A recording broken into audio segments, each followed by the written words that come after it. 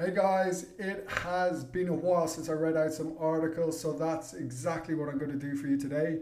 The podcast, as you might have noticed, is sporadic to say the least. This is purely because it takes an awful lot of time on my part, about a full day, to put one episode together when you factor everything in. And right now, unfortunately, that's just time I can't justify. I wish I could, but I have to focus on what pays the bills first. In other news, I'm excited to let you know the Free Your Mind from Anxiety program has had a major makeover. It now contains more content and structure, and it's no longer tiered. It's a monthly plan to make it more accessible for everybody right now. To celebrate the relaunch, you get everything for just $14.99 per month.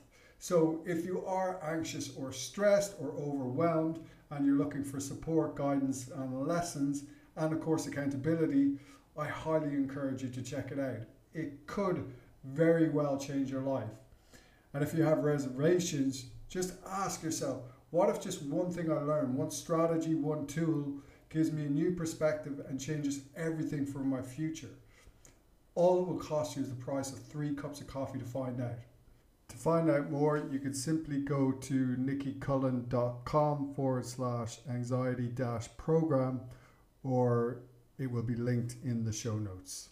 And with that, I'm going to shut up and sing or read you one of my lullabies.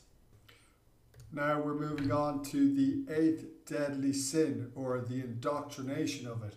It is judgment, and this was published on February 4th, 2020. This is my third in a row, so I'm starting to get hoarse. I might sound like I have the coronavirus. Probably should drink some water also. Mortal sins are considered mortal, that is deadly, because they diminish the quality of love inside one's heart. Ain't that a bitch? On that note, I would suggesting immortalizing judgment as the 8th deadly sin, because when it comes to diminishing the quality of love in one's heart, this puppy is ablaze. Of course we all judge. That's not up for negotiation.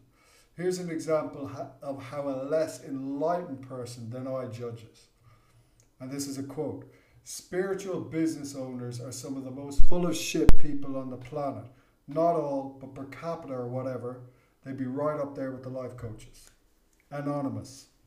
I also judge. I can't help myself. In some ways it fuels me, but it certainly doesn't serve me. One definition of judgment reads, a misfortune or calamity viewed as a divine punishment. I've no clue what that means, but it sounds biblical, so let's just run with it. Another definition reads, the ability to make considered decisions or come to sensible conclusions. Now that's ironic, considering how senseless our judgments can be. Here's the NC dictionary definition. Putting others down to cover up one's insecurities to provide one with a momentary false sense of worth. Basically, being a prick, but it would be wrong to include that in the definition. This type of judgment, which occurs on and offline, is out of control online, which, to be fair, would have been a bold prediction in biblical times and incredible foresight. Comment sections are a cesspool where pissed off people parlay their insecurities and use them as a means to ridicule and put down others. Also, they can feel better about themselves. You judge, I judge. Our brains are wired for judgment so we can better navigate life. That's not the problem. Excessive and sinister judgment is, not for others, for us, for you, because you diminish the quality of love in your heart, and in doing so, fuel feelings of inadequacy, anxiety, and unhappiness, to name just but a few. A microscopic look at online judgment. Before I deleted my Instagram, I followed an influencer who was big on compassion and doing the work, and also, perhaps unknowingly, judging those who followed a different playbook. The post sparked controversy, and the controversy kept me entertained, munching on my popcorn while reading the backlash in the comments section, all the while judging. Everything was around inner work. Don't get fake tits, do the work. Don't get Botox, do the work. If you drink regularly or smoke, you're an addict and you need to do the work. People got pissed. Some of the insults you wouldn't hear in a face-off with Conor McGregor. It was a judgmental merry-go-round where everyone was seeking validation for themselves, their values and beliefs. And it doesn't, nor would it ever work. I'm actually laughing as I type this because, well, I'm not laughing and I'm reading it, but I was at the time, because ironically, that validation can only ever come from doing the work. And that can be a massive pain in the ass, even more so than splashing out on a new pair of knockers, which, by the way, I'm not knocking, each to their own. Do what makes you feel good. What the fuck does any of it matter at the end of the day anyway? So maybe the work is working on your judgment. I would argue judgment is one of the primary reasons so many are so unhappy with both themselves and the world. We grow up seeing people ridiculed in the media. We experience ridicule, and then we succumb to the temptation to ridicule others. Can't you see it, goddammit? We're being conditioned to judge. That's what the vultures are doing to us. They're pinning us against each other, and we're rewarding them for doing so.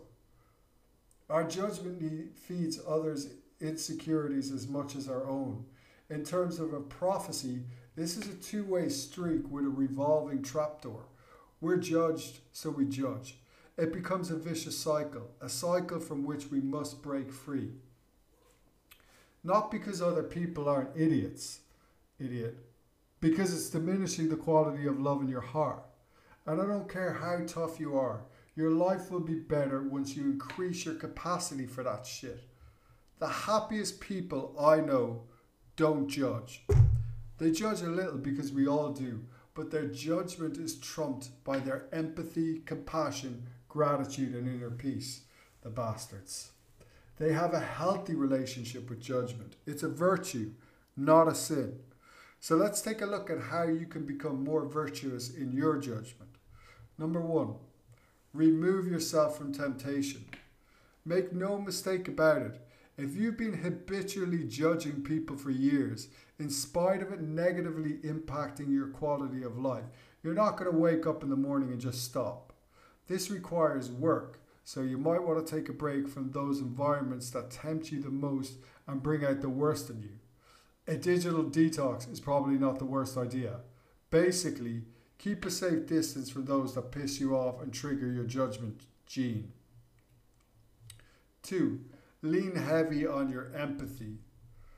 While we have been born with love in our hearts, we've been conditioned otherwise. We've been conditioned for war, for hate, and for outrage. So that's how we live. This is going to sound very enlightened, but most people, similar to you, are trying to make the most of their time here. Cut them a little slack when you find yourself judging, regardless of how you perceive them. Nobody knows what the hell is going on. We're all completely clueless, and we all have hidden demons. So the next time you find yourself judging someone to make you feel better, try to remind yourself of that. And of the fact the only person you're really hurting is yourself. Then ride off into the light of enlightenment. Create better awareness. That's 3. This is 3. You'll be shocked by just how much time you spend judging others. Much of this you are likely to find in the unconscious mind because you've not woken up yet like me. Just kidding. So you're going to have to pay attention. Pay attention to how much you judge. Pay attention to how it makes you feel. And pay attention to how much better you begin to feel when you make a concerted effort to judge less and love more. Christ, I'm starting to sound more like the Buddha every day. Remember, if someone is judging you, it's not about you. It's about them. It's about their model of the world.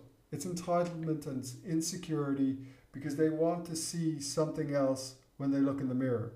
And yet they're not willing to look or confront or change their ways. It's theirs. It's their sin, not yours. You could choose virtue. As meditation and mindful expert Andy Puddicombe or whatever once said, not judging is a gift we can give to others. So be more like Andy and me. Kidding again. All my love and gratitude.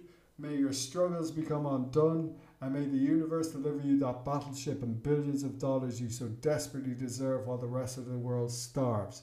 You prick. Just kidding. Baby steps. Baby steps. Again, thank you so much for listening. I won't even ask for a review after that comment. Take care.